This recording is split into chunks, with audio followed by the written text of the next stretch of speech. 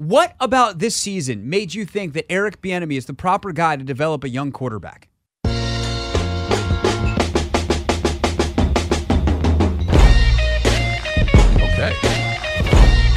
It's off the show. We're on the Team 980. It's a bad man. Live as well on the free Odyssey app.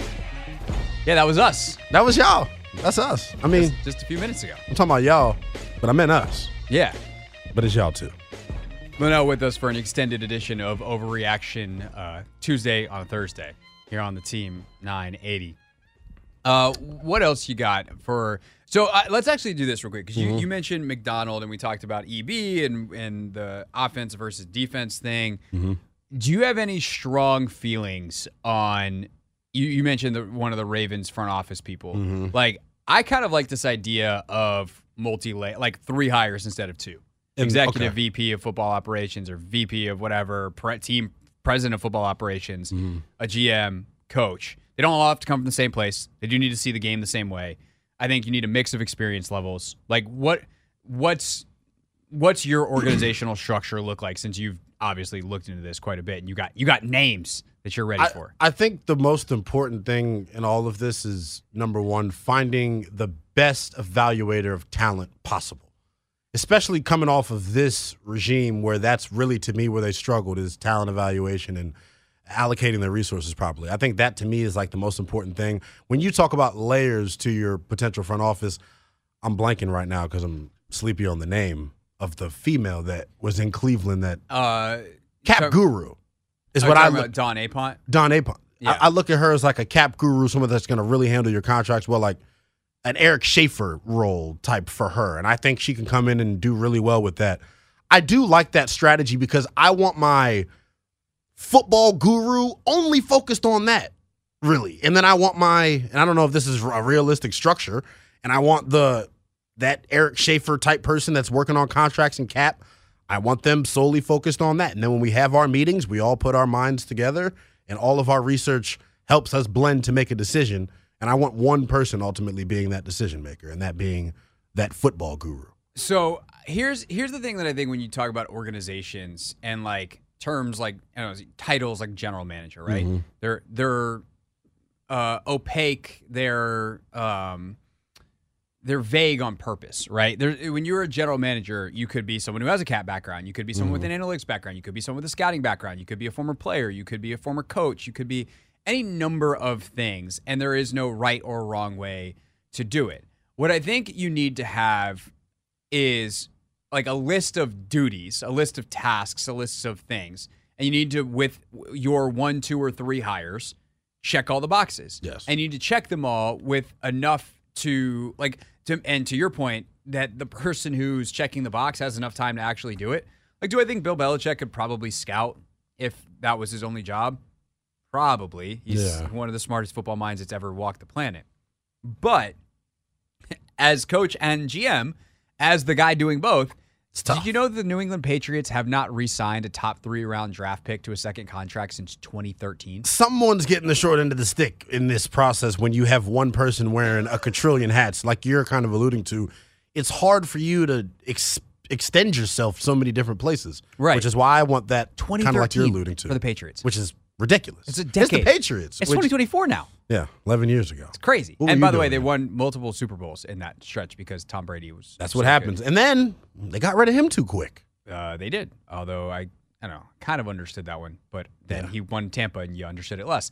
Anyway, the point is, I like that multi-layered structure as long as, like, the part about building both a culture and a roster that people tend to overlook is, like, you need a unified vision. Gotta have a type. And I don't think that they have that here. Like, not at there all. is something about what it means to be, to use your example, a Baltimore Raven. Yes. There is something to being a San Francisco 49er in the modern Kyle Shanahan, John Lynch era of that team.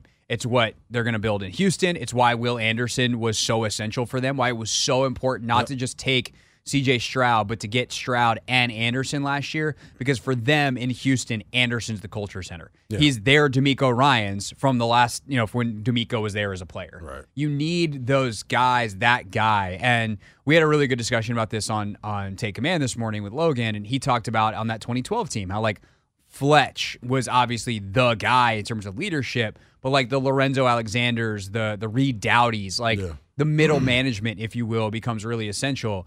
And you can't identify who those players are and how important they are to your team if you don't have that vision. Right. And that's where the two things come together, right? The scouting, right, but also is whoever's doing the cap and the budget allocating resources for getting those guys. And that's something that I think they've missed terribly on the last 4 years. And I think that's why I'm so hell-bent on the guys from Baltimore. They have their type already. They're going to come in with their type, and you're going to build us like the Ravens. What's wrong with what Baltimore's done? I love everything about what Joe Horowitz is the guy I keep mentioning. He's been a scout with the Ravens for 19 years. He's been reported to Ozzie Newsome. He's reported to Eric DeCosta. And it's really been a big part of building the backbone of that roster.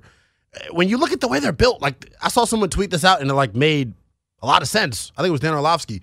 The Ravens may have the best spine in the National Football League, talking about center, defensive tackle, linebacker, safety up the middle. I want our team built from the trenches. I want to mix the modern football with the old school football because I do believe there's a toughness element that San Francisco has while we all believe in them. That is so underrated amongst, I think, a lot of people in football people will give it lip service, then some people believe it. Yeah. Toughness matters 100%, so much. And look at the best teams. All of them have an element of it. They're 100%. Yep. Even Miami. And I give exactly them, what I was and I call them breakdancers because I feel like they're kind of soft because they're known for the quick passing game, but they can run the hell out the ball. They do it with toughness. Yeah. And I'll tell you what was interesting listening to Logan sent me this last week. Daniel Jeremiah and Bucky Brooks moved the sticks. They're a very successful podcast. And they talked about what's the common thread amongst the NFL's best receivers. And they each kind of thought about it independently, brought their thoughts to the pod. And what they came down to is play strength and toughness. It's who's the guy you throw it to and you know he's going to break 2 tackles. And think of any of the top guys in the league. And they're all different body types, like Mike Evans versus Tyreek Hill. Yeah. They're a foot apart, it feels like.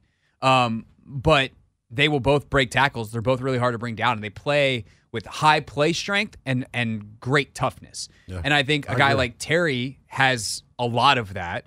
It's a question about a guy like Jahan, especially on the play strength side. You watch him a lot, and he can get pushed off routes and pretty easily. And so there's things like that where, okay, well, how does that apply to defensive backs then? Because if it's at wide receiver, it makes sense that it would apply to defensive back. I think that's basically Benjamin St. Juste's problem encapsulated. Is he doesn't play with enough play strength that when he bumps someone, he's got to really – well, he is and he isn't. He's super tall and lanky. His legs are – he may be not built properly, I guess, for what you would want. He's not huge up top, but his lower body is thick. Yeah, but he's a professional athlete. And I'm not questioning his work ethic. I think he's a technique issue with him. Well, there's technique issues with him. He has very, very, I don't want to say zero ball skills because it sounds incredibly harsh, but when you haven't had an interception since high school. Right. Or no, never mind. I'm sorry. He had one this year that was thrown by Desmond Ridder directly to him. Yeah. But he hasn't he does not make plays on the ball, even though he's in position often. But I think also from a play strength side, if we're running up the hash and I can nudge you and really have an effect on you by just nudging you, I'm not going to get called for a penalty. I have good play strength. I can do a lot by doing a little. Right. I see what you're saying. He gets his hands on people and has to manhandle them. Right. And then the refs are like, that's a flag. Yeah. Where you watch other corners ride guys and kind of do things more subtly and they get away with it. So I think there's a play strength and a toughness element there. Obviously, if you're on the line. And this is something that I think some of the Commanders' offensive linemen actually have.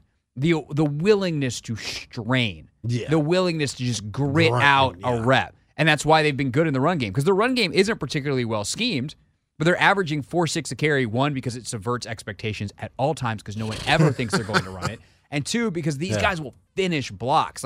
Andrew Wiley, say what you want about him, will get out there and work on inside zone, outside zone, on a screen, whatever. They will do the work. And I think finding more guys like that on like your high end and their bottom of the roster guys, everyone's got to have the same DNA. Is what makes these teams that are the best the best. 100%. And I think kind of where we started with this, got to have a type. That's like the most important thing. And I think that's may have been the biggest like Achilles heel to Ron's tenure here, not finding a quarterback and not really having a type. Yeah, like what's a Commander's defensive player look like? Are they fast? Are they physical? Are they strong? Are they zone? Are they man? They play multiple positions and aren't good at either of them. Unfortunately, that's a Ron Rivera player. That is unfortunately the truth. It's stuff. Not they got great. some dogs in the building still. Like I like the mental makeup of Cam Curl. Like when I get the chance to talk to Cam during training camp and things of that nature, like you got to have dogs in your program to win ultimately. People that are willing to go the extra mile. And I think it's really shown on tape here the last month or so when they've clearly been out of it. Cam may not have been perfect this year. He may be a step slow, and that's why he was a 7th-round pick. But who's always sticking their face in there, never ducking smoke? Cam Curl playing you want to know the Khalid guy, Hudson. Yeah, Khalid is a good example. You want to know the guy who's maybe epitomized that better than anyone? Quan. Yeah. Yes. And him was a confidence thing for him at first, I feel like. Just being pulled out of the lineup, not playing at first, not knowing a role. But you saw it on this past Sunday, man. I know dislodged the ball from Kittle. It may be small to some people, but that's okay. He's going to do whatever. There, and he'll fit runs against guards. Yep. Like he will do the thing. Gotta be tough.